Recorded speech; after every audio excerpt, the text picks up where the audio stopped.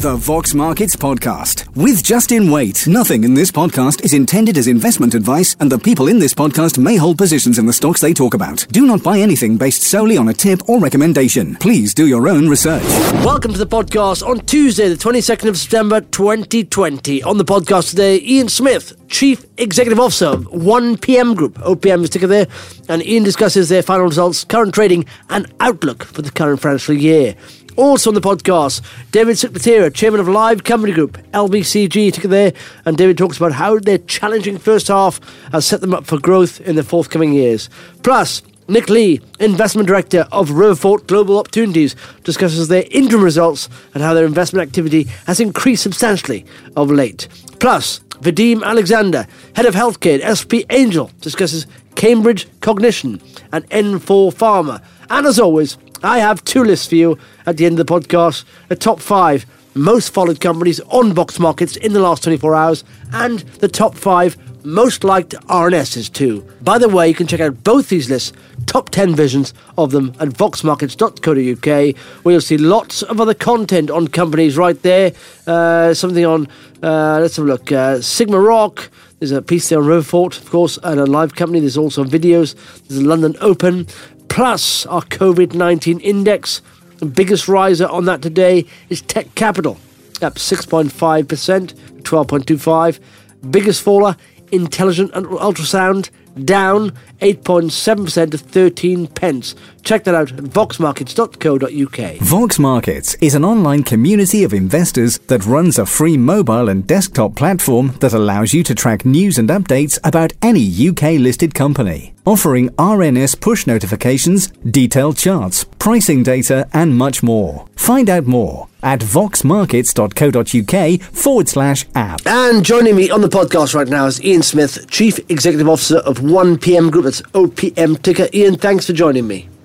Morning, Justin. Good to talk to you again. Yeah, and you've just released your final results for the year, ended the 31st of May, and what a year it's been. Well, in about the second half, of course. No one would have predicted that, but I think you've been very resilient considering. Let's get into it. Before we do, there's always, just remind us, Ian, for people not familiar, what is 1PM all about, please? Yes, well, the name 1PM stands for One Payment Monthly, so that gives you a clue that we're a financial services business. We describe ourselves as a non-bank specialist finance provider to UK SMEs. The trading subsidiaries that we have in our group that deal with regulated business are all FCA authorised. We operate a hybrid model, as we call it, which means that we're a lender on our own balance sheet to UK SMEs, but we also broke business on to other funders who provide finance to SMEs outside our credit appetite and to consumers. We've deliberately set our stall out to be multi-product, which is to provide all of the core finance products that we think UK SMEs require. And that's how we organise our 4 product divisions. So that's asset finance, invoice finance, loans and vehicle finance. And in the numbers that we've reported today, we're lending 123 million at present to the UK SME sector. We have 55 million of net assets on our balance sheet. We're dealing with about 20,000 SME customers, 179 employees across 6 offices around the UK. Yeah, and like I say, you lend to SMEs, UK SMEs. So I presume many of your customers have been impacted by COVID-19. So how has that situation affected 1PM then, Ian? Yes, I mean, clearly in the fourth quarter of our financial year, the impact of the COVID-19 pandemic was felt. Many of our SME customers have suffered a shortfall in revenue and shortfall in cash inflow. It's only to be expected during the lockdown period. How that's manifested itself on us is that we've had multiple requests for forbearance from our customers, and we decided right at the outset that the right and proper thing to do was to support those businesses through this difficult time. So just to give you some data on that, as of the 31st of August, so up to date, we've had 1,244 customers ask us for some form of forbearance, which is effectively a payment holiday in terms of their repayments to us. And that's about 9% of our overall customer base in terms of current lending. In terms of number of deals, in terms of the value of money that we've lent, that represents about £31 million worth of our 123 million of lending is in some form of forbearance. And that's similar to the rest of the industry. It's between sort of 25 and 30% of the total lending is in some form of forbearance, which, as I say, really is a payment holiday of some description for a number of months. But as I say, we think it's the right and proper thing to do. We've got a strong balance sheet and we've got the financial reserves to be able to do that for our customers. Yeah, but so how have you done this? How have you managed the impact? And have you been able to continue lending? Yes, we have. So right at the start of the COVID impact, we sort of went into crisis management mode, as it were. We had an incident management team in place, and we set out essentially 4 principles to manage the COVID impact. The first was obviously a dedication to the health of our employees.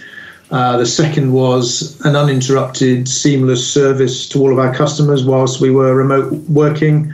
The third, as I just mentioned, was to provide support in the form of forbearance. And the fourth, crucially, was to remain open for new business to continue to lend. And I'm delighted to say we've been able to do that. So because of the strength of our balance sheet and because of our cash reserves, we were able to provide forbearance to our customers without having to resort to our own lenders to be able to request forbearance from them. And crucially, what that meant is that we were able to continue to lend to creditworthy and robust SMEs, and we've been delighted to be able to do that. On top of all of that, we decided very early on that we should be part of the government support schemes. So we applied to become an accredited lender under the government's coronavirus business interruption loan scheme, CBILS as it's known. And that has allowed us to lend to SMEs with the benefit of a government-backed guarantee. So yes, we have been able to continue to lend, and that's been important during this period. Yeah, absolutely. Okay, well, of course, you're going to be affected by it. The results can reflect that. So just talk us through some of the headline results, if you could, Ian. Yeah, so the results are satisfactory as a whole. 3 quarters of the financial year, we were trading in line with market guidance. Obviously, with the impact of COVID-19, we withdrew that guidance in the 4th quarter, as many companies have done. But overall, we were still able to deliver 147 million of new deals. That's deal origination, compared to 161 million last year, so about 9% down.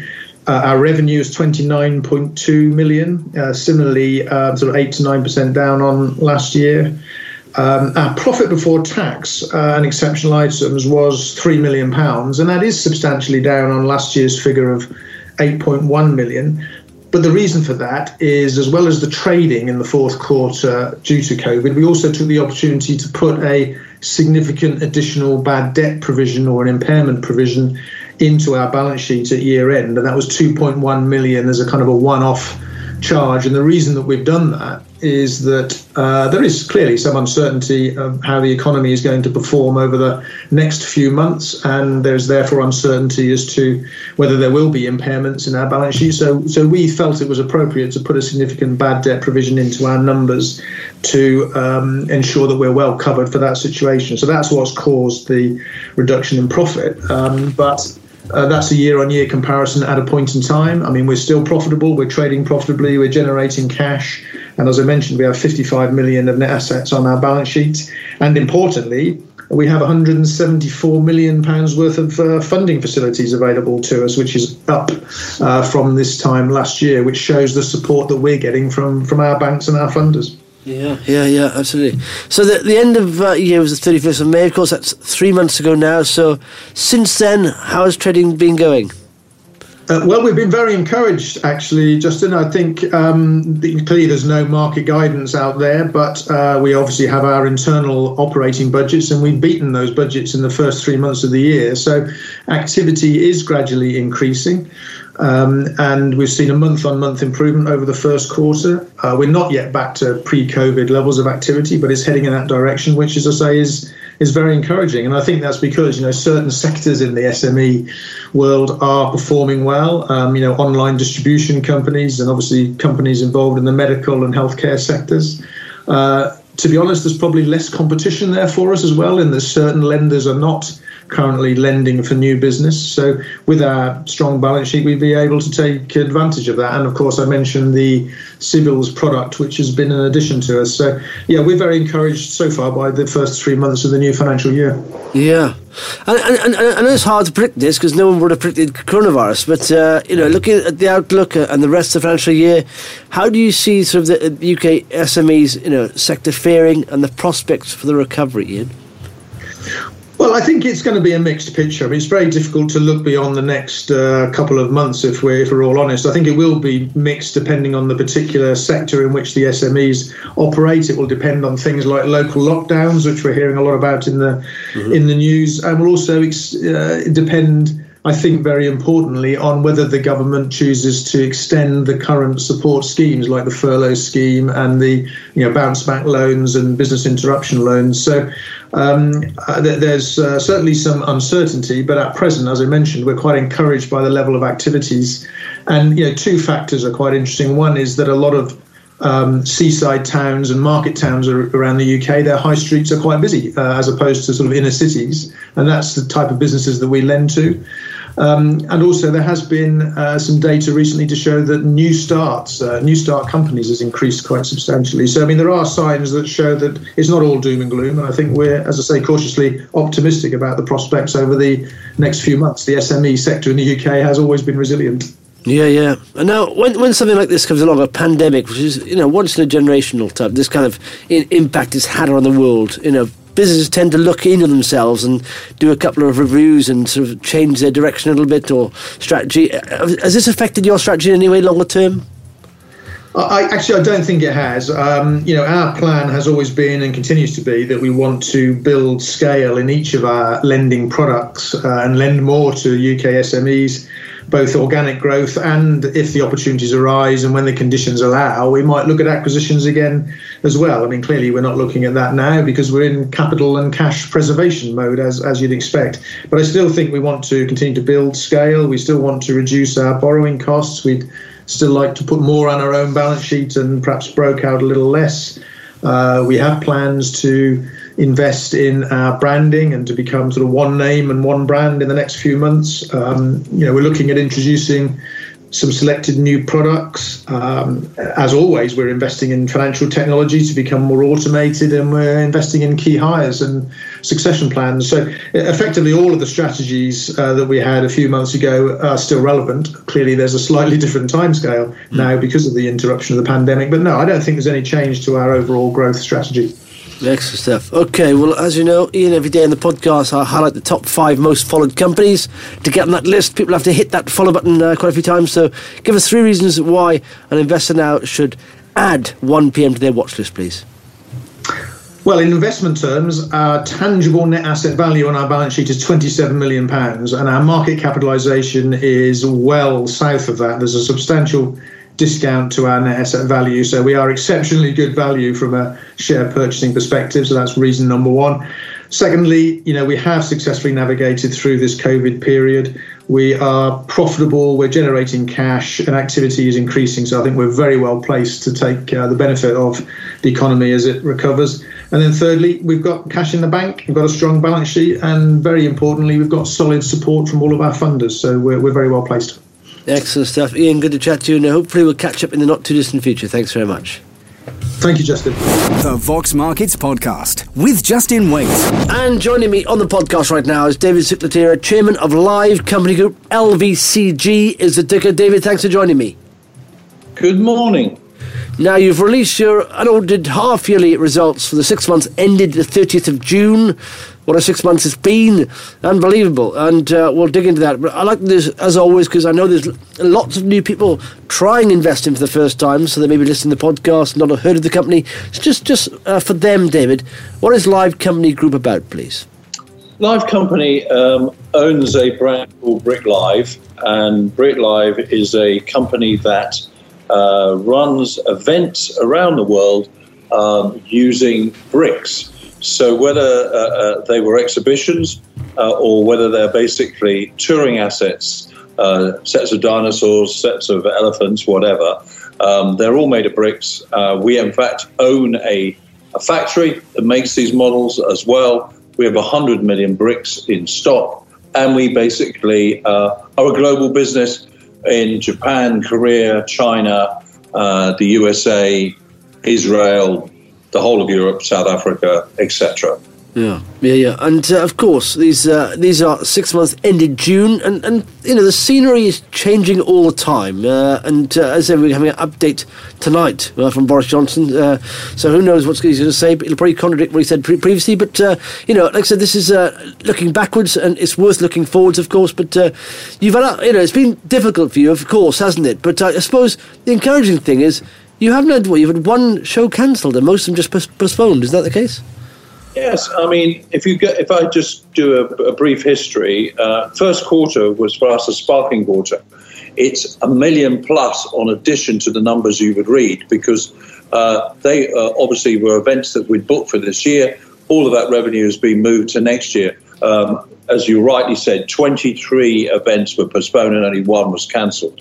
So in simplistic terms, the numbers would have been significantly larger for the first quarter. We came out at the first quarter thinking, wow, this is going to be a great year. Then bang, like in many, many businesses, many people, we were shocked from the beginning of April what happened to us. And obviously an events business like ours had no business because we weren't allowed to go anywhere. People weren't allowed to go and see things. And obviously it was a difficult time.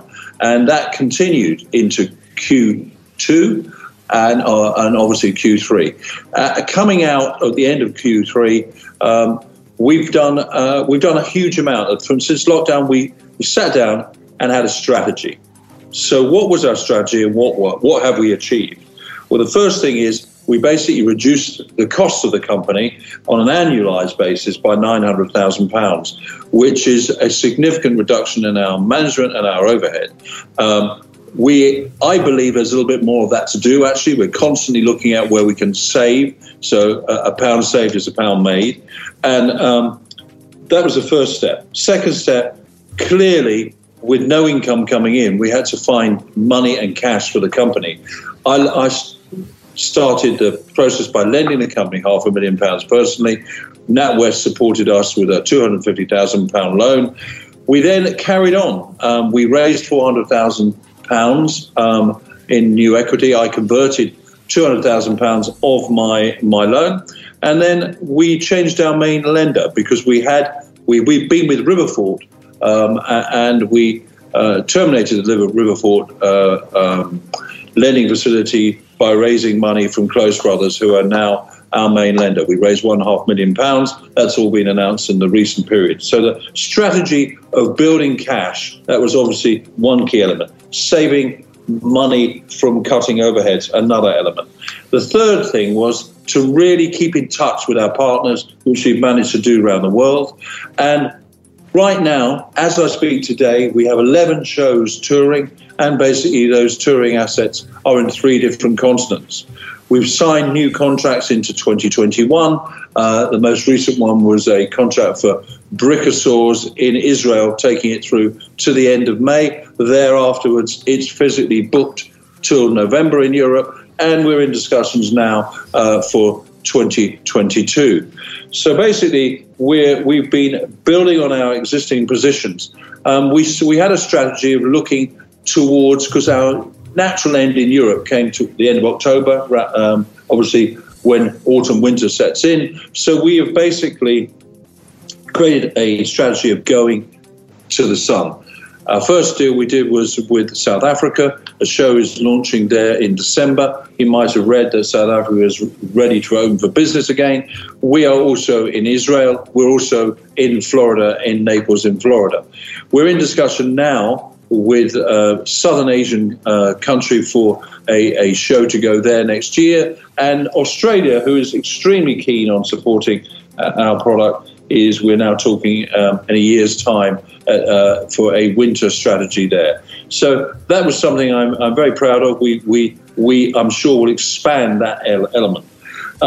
We are looking. I believe we will be short of assets. We were short of assets at the beginning of the year, and I believe with all the interest and postponed shows that we've got for 21, we will need to build more. And we're already looking into two different touring sets of assets that will be launched in the summer of next year. Yeah. So you've got to feel now the toughest part of this journey through the pandemic is behind you, isn't it? And like I said, it won't just start overnight, but slowly it's getting better, isn't it? Well, the first issue I had was survival was victory. Yeah. And many companies that I know did not survive. And obviously it was very unfortunate that we had to lose people. But it gave us the opportunity to reboot the business and to look at the business in a different way. We've also looked at how do you, as a public company, you've got significant central costs, how do you reduce those? Well, unfortunately, in many cases, you can't. So we've also spent a lot of time looking at a complementary business to add to the business that will bring additional revenues and obviously use the same central costs. So we've been very, very active since day one. And now we're surviving, I guess. We've survived, now we're surviving. Now it's all about growth. And how do we grow this business in 21 and 22 and 23 and beyond? And we have a good business. Every asset that we have is interesting to people to buy or rent. So I feel, yes, today is perhaps not the best day to be talking about life. Our Prime Minister is obviously going to make a statement later. But let's look at his statement. His statement is likely to say that, for understandable reasons, they're basically going to close pubs, restaurants at an earlier time. But if you think about where we are, we're in zoos. They shut zoos right in the lockdown. If they shut them again, the zoos won't exist. So I think the economic reality of where we are and what we're doing in life is not quite as is said. So I feel I don't see any negatives for this company going forward. I know the things that we will be releasing. I know the positive news that will be coming out of this company. And frankly, today's results, they're to the end of June.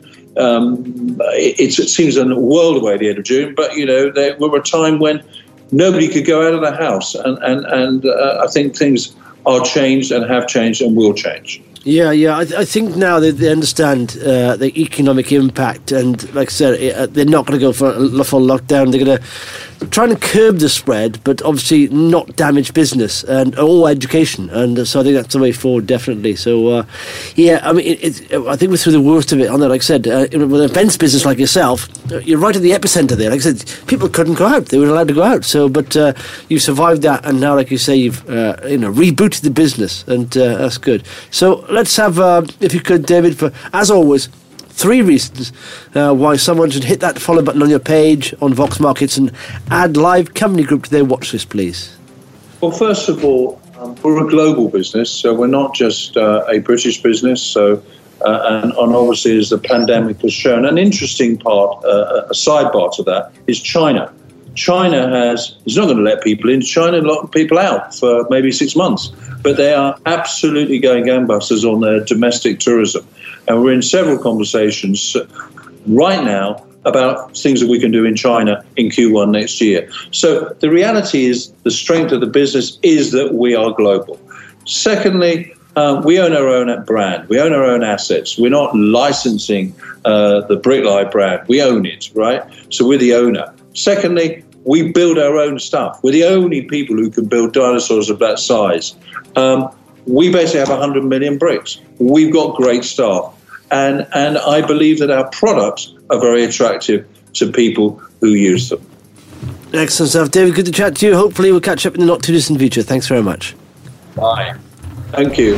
The Vox Markets Podcast with Justin Waite. And joining me on the podcast right now is Nicholas Lee, Investment Director at Riverfort Global Opportunities. RGO is the ticker there. Nick, thanks for joining me. Yeah, great to be here, Justin. Now, you've released your unaudited interim results for the 6 months ending the 30th of June, and I've got to say they're quite impressive. Before we get into it, though, Nick, for people not familiar with Riverfort, can you explain what you're about, please? Yeah, so basically Riverfort is a company which provides generally sort of funding, pretty flexible, bespoke type funding to the smaller sort of companies, both listed and unlisted. Yeah, exactly. Okay, and so most companies have seen a big dip in their revenues in the last 6 months due to COVID-19. Companies are shutting down. So take us through what's the highlights of your financial results, if you could, Nick. So I think we. If you look at the sort of first half overall, we were sort of we trod carefully in the first quarter because lockdown happened and we weren't quite sure how things were going to work out. So we sort of focused in really, getting cash back from our investments and not deploying so much, so we could see how things panned out. Also, equity markets were pretty sort of lively at that point, which was interesting. And then, we very much, been very busy in the second quarter. And as a result, our first half, I think is a great set of results. We've made a lot of income, and what's important is that it's not just accounting income; it's proper income that is supported by cash flow generation. So we're very pleased, and we're sitting there with still quite a lot of cash available to deploy. Yeah, well, take us through the numbers if you could, Nick. So very much. Most of our income comes through a combination of interest, fees, and then really in certain areas conversion of equity upside, and also warrants. We often seek warrants when we do an investment, and a number of the companies that we've been involved in, because we're sort of helping companies implement their strategy, and these companies are sort of moving ahead. Share prices have done pretty well. So a combination of those things have really built up our income stream. Of course, the other thing that is always good to remind people is that because we tend to invest more through a debt or equity linked debt structure, then our downside is very much protected, but we can participate in equity upside because of the way the instruments are structured. So a great way to invest in that sort of junior company listed space.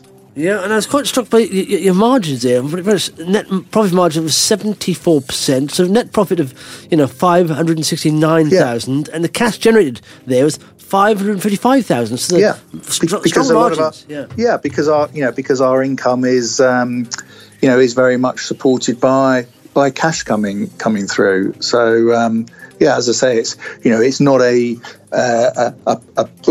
book profit. It's a real profit that we're able to generate here. Yeah, and have you seen any negative impact or even positive impact from COVID-19? I think it's a mix, isn't it? Some companies have done incredibly well. Companies that are in the sort of the tech space in particular.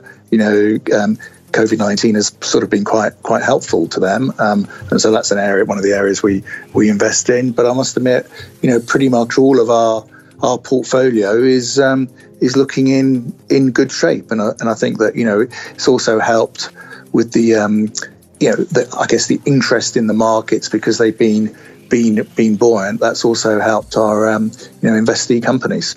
Yeah, and net asset value is increased. Yeah, so that's a function, obviously, of the fact that we've booked profits for the period, and some of our investments have grown in value. So a good progression. Although we're still trading at quite a significant discount to that NAV, and that NAV is what I would describe as a very much a high quality NAV because it's very much underpinned by sort of debt type investments and cash. So you can't get more solid than that, really. No. Well, the net asset value is 8.45 million, and your current market cap, looking at it right here, is 5.5. So and then you've got 3.3 million of cash. Absolutely. So my whole point that that I really think that we're sort of very undervalued for what we're able to both generate from an income standpoint and also our level of net assets. Mm-hmm. And looking forward, I mean, do you feel confident in the strategy? Are you locked and loaded and feeling now more positive about the rest of the year? Yeah, so I think so, but very much so. So, this, as I think I said earlier, this is very much the third set of results which have demonstrated profitability and generation of a good level of income, and so I think that very much underpins our business strategy. And I would say going into the second half of the year, things are looking very very promising. There's a good level of activity. We're seeing a lot of investment opportunities. So it's looking, against the sort of more difficult background, our business is looking pretty good. Yeah. Okay. Well, as always, Nick, every day in the podcast I highlight the top 5 most followed companies, and to get on that list, people have to hit that follow button on your page on Vox Market. So to get there, 3 reasons why someone should hit that follow button, please. Great. Okay. So, I think now we've got a very clear and established track record of really generating both significant levels of income, which are underpinned by good cash flow generation. I think we're undervalued versus that income generation ability and our net assets. And I think that, RGO is a great way for people to play the sort of the junior listed company space with a good degree of downside protection, but with scope to participate in equity upside. Excellent stuff, Nick. Good to chat to you, and hopefully we'll be catching up in the not too distant future. Thanks very much. Yeah, brilliant. Okay, well, thanks, Justin. The Vox Markets Podcast with Justin Waite. And joining me on the podcast right now is Vadim Alexandre, Head of Healthcare at SP Angel. You all right, fella? How you doing, Justin? Yeah, I'm good. It's funny. I know I was talking to John Mayer, who's your sort of colleague there, and he was saying they're going back to the office, in and out, and but now it's all changed again by the looks, isn't it? I mean, the landscape is altering as we move along, and so it's funny. You can look at it in reference to sort of COVID stocks as well. They've come back in favour, and they sold off about a month back. They're back in favour now, but so at the moment you are in the office, are you? Yeah, correct. Absolutely. We're doing, I guess, like many offices have one shift on, one shift off, slow reintegration into the office to keep densities low, as in employee count low at any given one time. So, we have like a two-team system. And then on the weeks that you're on certain days, and not every day. So it's a start. I think. But I wonder if that's going to change now. I wonder if that's going to change, because now I just heard Michael Gove saying they've changed their advice. Where they said before, I know, please go back to work. They're now saying if you can work from home, which I suppose you can. You're going to have to work from home, so I don't know what it's odd. But I think we all have to kind of see. I agree with you. Look, it's changing again, all over again. And I mean, this boils down to let's look at what's happening in Europe. Spain is a good proxy for what's going to happen here. I think. I honestly think it has been historically, and it probably will be again. It might look different for cities like London, although that is hard to tell, because look at Madrid. Madrid is getting hit hard again. So. Who knows? Honestly, it's not looking good, quite frankly, in terms of numbers. So the whole thing is starting all over again, basically. I don't think we're going to hit the same peak levels that we did, before. And if you see the spike in Spain's cases, new cases, and I think everyone has heard this before. Obviously, testing was nowhere near as much as it is now. So it's a bit misleading. The first spike on the graphs that we all see with Spain, going up and then coming down and then going back up to March levels. It's not quite that. I mean, March levels were probably much, much higher originally. We just weren't picking up the virus back then through testing. So, I do believe what Valence and Whitty were saying yesterday on the numbers, the 50,000 cases per day. I think they were saying in October, and then a month later, 200 deaths per day. That is true. I believe that. I actually think that's probable if nothing is done. So yeah, but the thing is, that was like, do you know what? There's been a lot of people question those figures. And I question those figures because Spain and France are nowhere near doing what's happened. I mean, we're doubling every week pretty much. They're saying, but that's if you do nothing and everyone starts mingling, like there's no social distance. I believe because that's the most extreme. I thought that was a misrepresentation, really. And what they're trying to do is put the fear back into people to get them to bring down the spread. I understand that, but that wasn't a realistic projection of figures. It's a bit silly that I thought that because I mean, that's like I said, literally, if we all went back to normal tomorrow, we may get to that level. But we're not doing that. Most people are not doing that. Most people are being sensible and at home. You get the odd few people, teenagers partying and stuff because they're teenagers, and let's be honest, they've been denied the social life. But I just genuinely think they have to put the fear back into us to bring down, to flatten the curve again before we get a vaccine. Don't you think?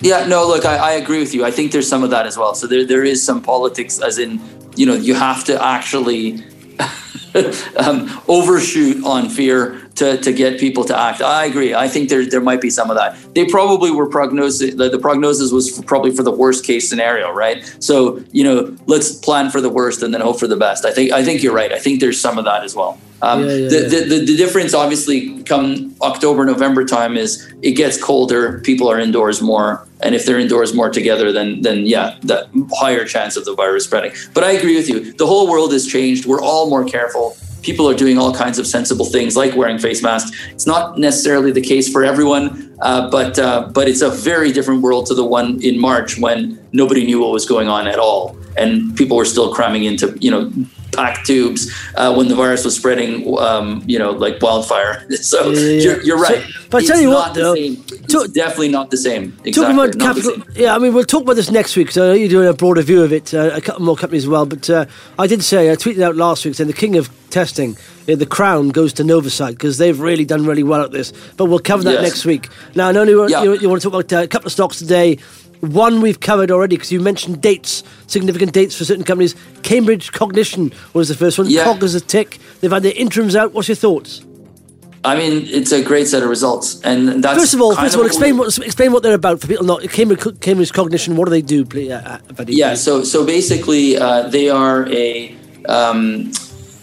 basically a software and services provider to the pharmaceutical industry in the area of cognition. So, specifically in the area of cognition. So they help companies develop drugs for various areas where cognition matters. So one example is dementia, okay, which is a big indication, and there's a lot of drugs in the pipeline for that area. And they need Cambridge Cognition's help to assess whether their drugs are working. So the tools that Cambridge Cognition offers and the services around them are assessing how patients respond or how their cognition either improves or degenerates further on or off a particular drug. So that's one area that's predominantly where their services are.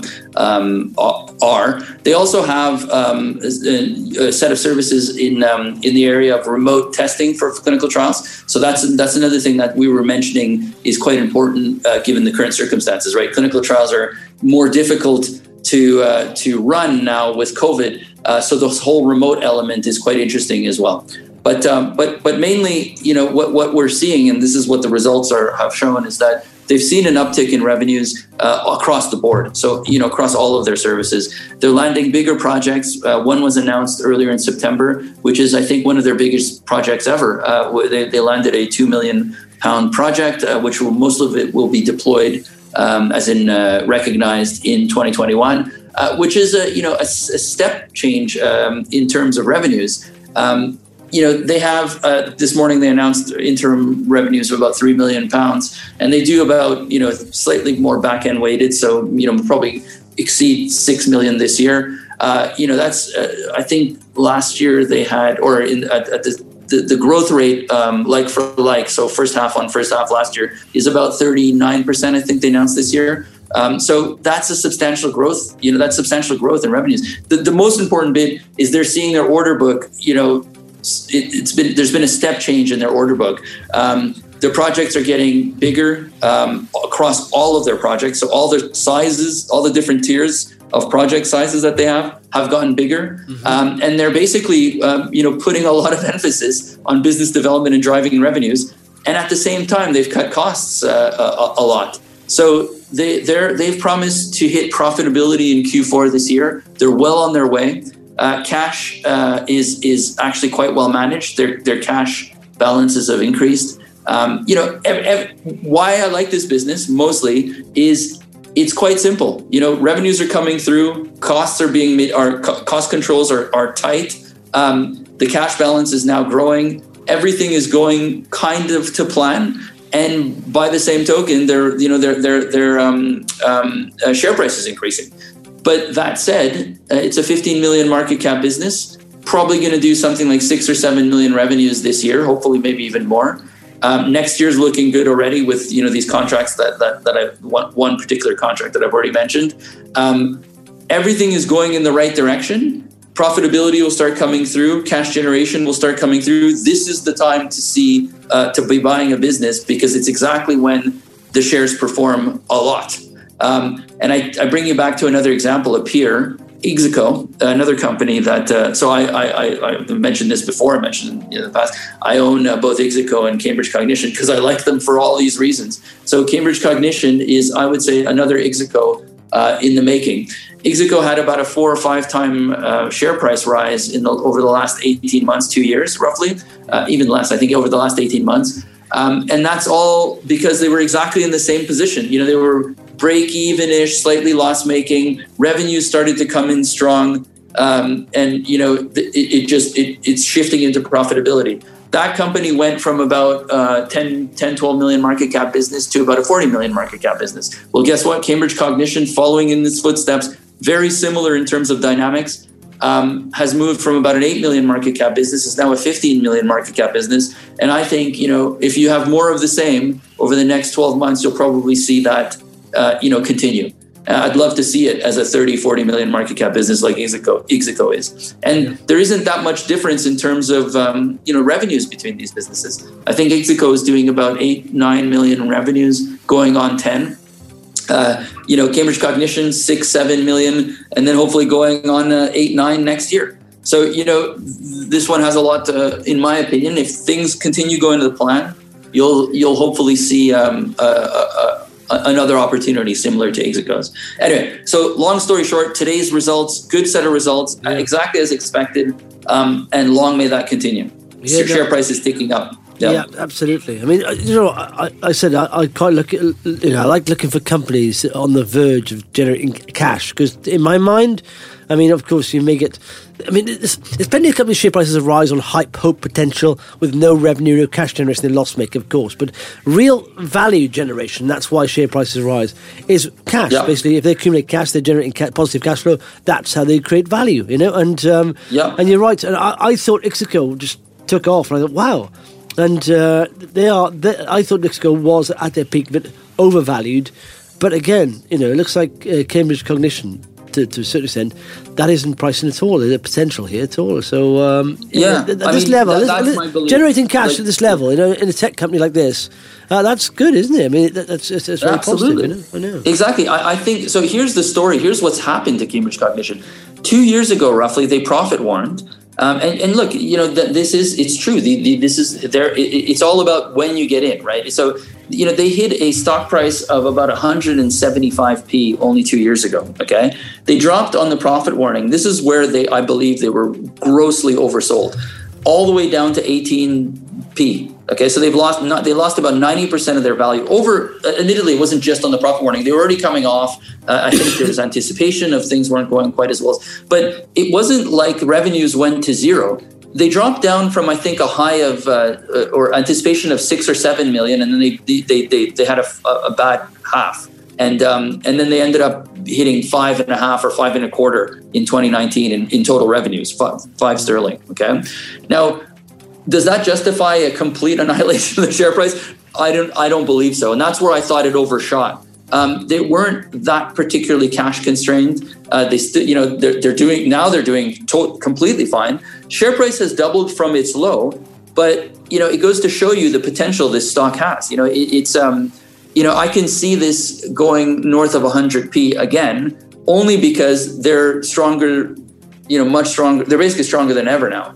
They have good cost control. At the time, they were also burning more cash because they were investing a lot into product development. They've done that. There's a lot less burn. And now the revenues are coming through. Well, that's it. So have you ever seen a chart of the hype cycle? And there's a chart, and basically, if you get in very early on any stock that's in a hot sector, and this, I suppose, this is med tech, and it's in the brain space. It's very hot. So if you got in, with their IPO, and in fact, the IPO, I'm looking at the chart, was probably around about 80 pence, by the looks of it, and it shot up to like 160. It doubled there within a couple of years, within 3 years.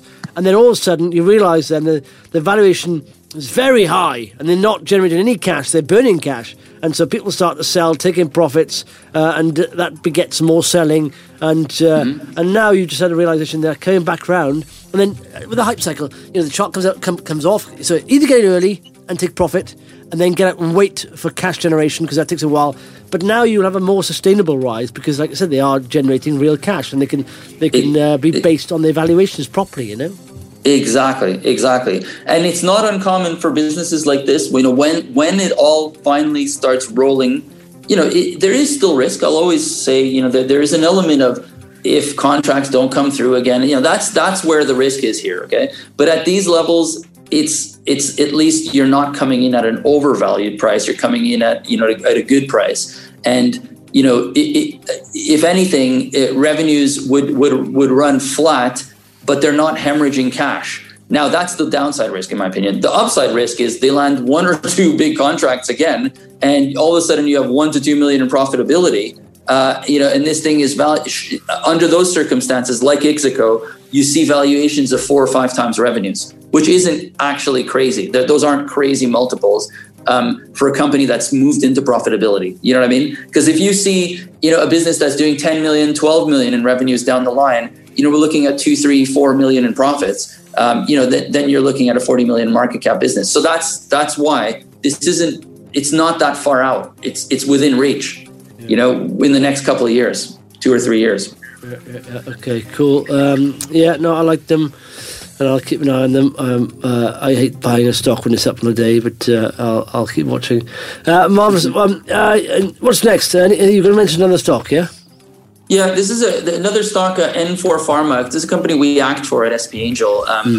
Basically, why I want to flag them today is because they've had an announcement that's been, I find that they're oversold, basically. So they had an experiment that, this is one of their preclinical experiments, hasn't really delivered on one stage, which is, so let me just take a step back.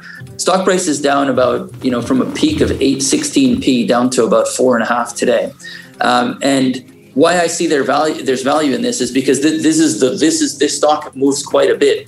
So, obviously you want to buy on the lows and sell on the highs. And it's a bit of a trader's dream. I've had Nigel on the podcast, and this stock does tend to get ramped on Twitter and on news that it's going to the moon. And then, like I said, last time it rallied, it was at this sort of level, and then it just in a couple of sessions went from 5 pence. Like you said, it did sort of peak at 16, but it closed there, but it closed at like 12.5 pence.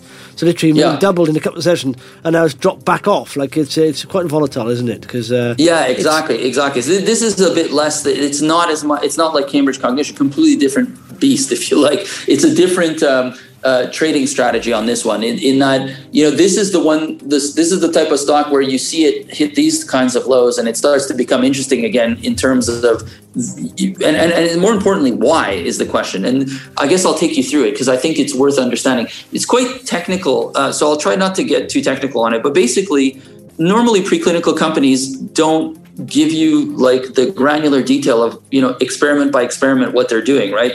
It's basically at this stage of development, you're trying a lot of different things. And if something works and something doesn't work, that doesn't mean the program is valid or not valid. It's the totality of the results that make you decide whether you advance a program or not. Well, so that's their share price is off whatever it is, like you said, from 12p to say 4p. So about, 2/3, it's come off 2/3 of its value on a small preclinical experiment. And meanwhile, the company still decided to advance the program into full in vivo animal modeling. Okay, this is all early stage stuff, but the animal modeling is the most important experiment, in my opinion, and that's where I think they'll be judged. And they'll make their decisions on whether this is a COVID program, by the way. So they're testing basically a vaccine delivery system. That's their platform. And the way you ultimately test these things is in an animal model, okay? And you see if it generates antibodies to the antigen that you're trying to test, okay? So they're testing their delivery system of a COVID vector, okay, and to see if the animal generates antibodies to anti-COVID antibodies, okay, and that's what the experiment that they're now planning to run. So they're progressing the program, okay, and that's what I find is a little bit strange about the share price performance. Is it's come down, it's basically collapsed on a program that they're progressing. So the news may have been slightly negative, and indeed, that was the case. But it wasn't enough to kill the program. That would have been material news. Then I would have understood that kind of share price decline. But given that the program is advancing, and it's what you would expect, that you wouldn't just kill a program on one, like I was saying, preclinically, you don't kill programs on one negative or small result. You kill programs when everything isn't working, okay? So here they're advancing the program into the most important study. We'll probably hear on that. I don't know when the study, they're going to report back on when they intend to commence the study and what the study will look like. But let's wait to hear on that. But normally these studies don't take very long. They take like 3 to 6 months. So that to me is the big news flow that we'll be waiting on the COVID result, okay? And then more importantly, this isn't just a COVID company. Their plasmid delivery,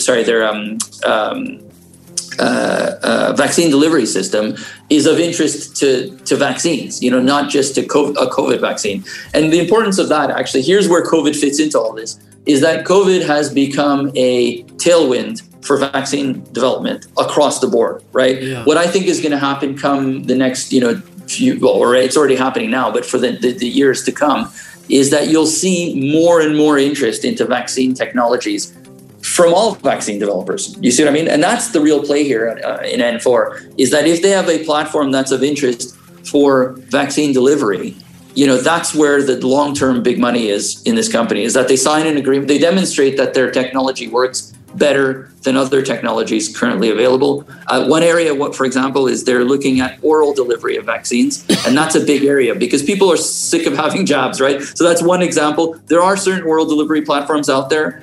They haven't quite caught on. They're not ubiquitous in the sense that jabs are still the primary way of getting a vaccine, but you can see a future where we move away from jabs and go into oral vaccines. So that's one area where N4 is doing work. And, the commercial future of this business is in partnering, not just in COVID, it's in partnering this vaccine platform to vaccine developers.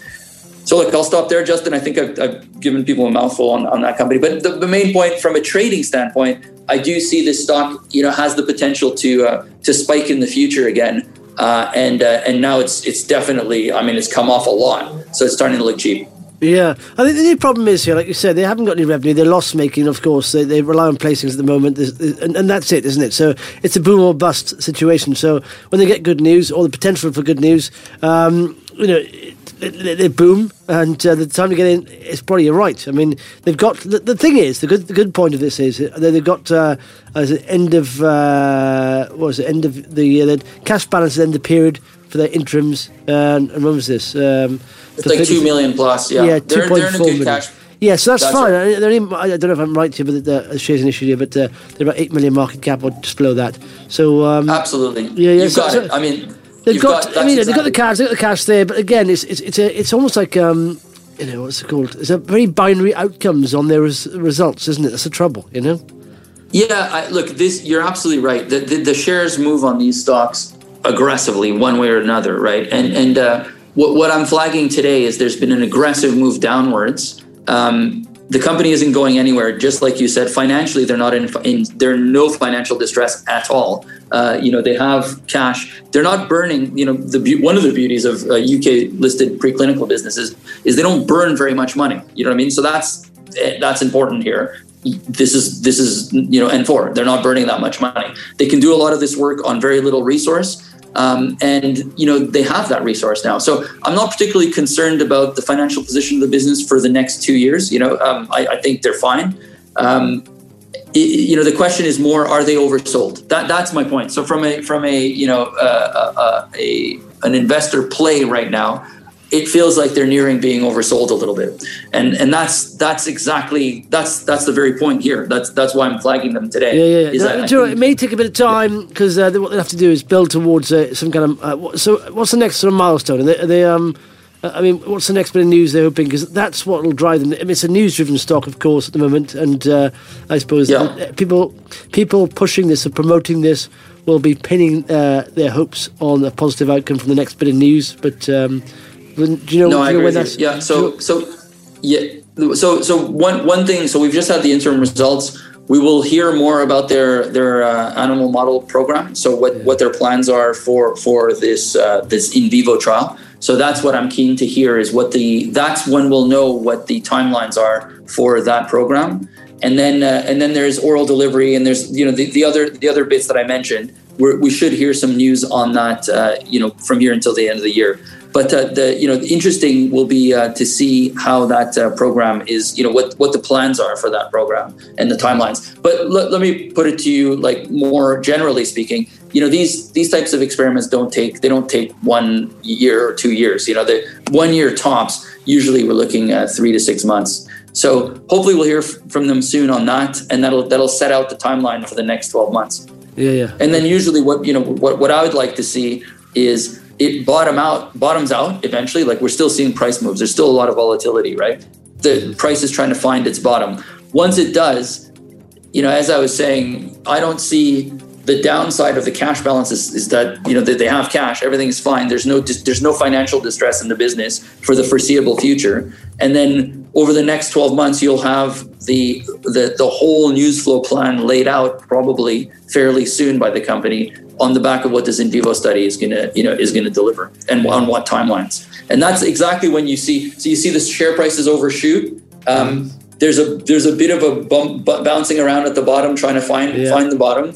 And then the programs start to either deliver or not deliver, and there's always risk, right? That the risk still remains whether the program is going to deliver, but at least you'll have the program laid out in front of you.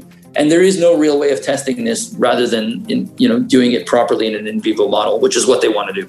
That's my point, is that the end result here is that they're moving the program forward. Yeah. So it would be wrong of them to do that if they didn't have enough data to believe in what they're doing. Cool.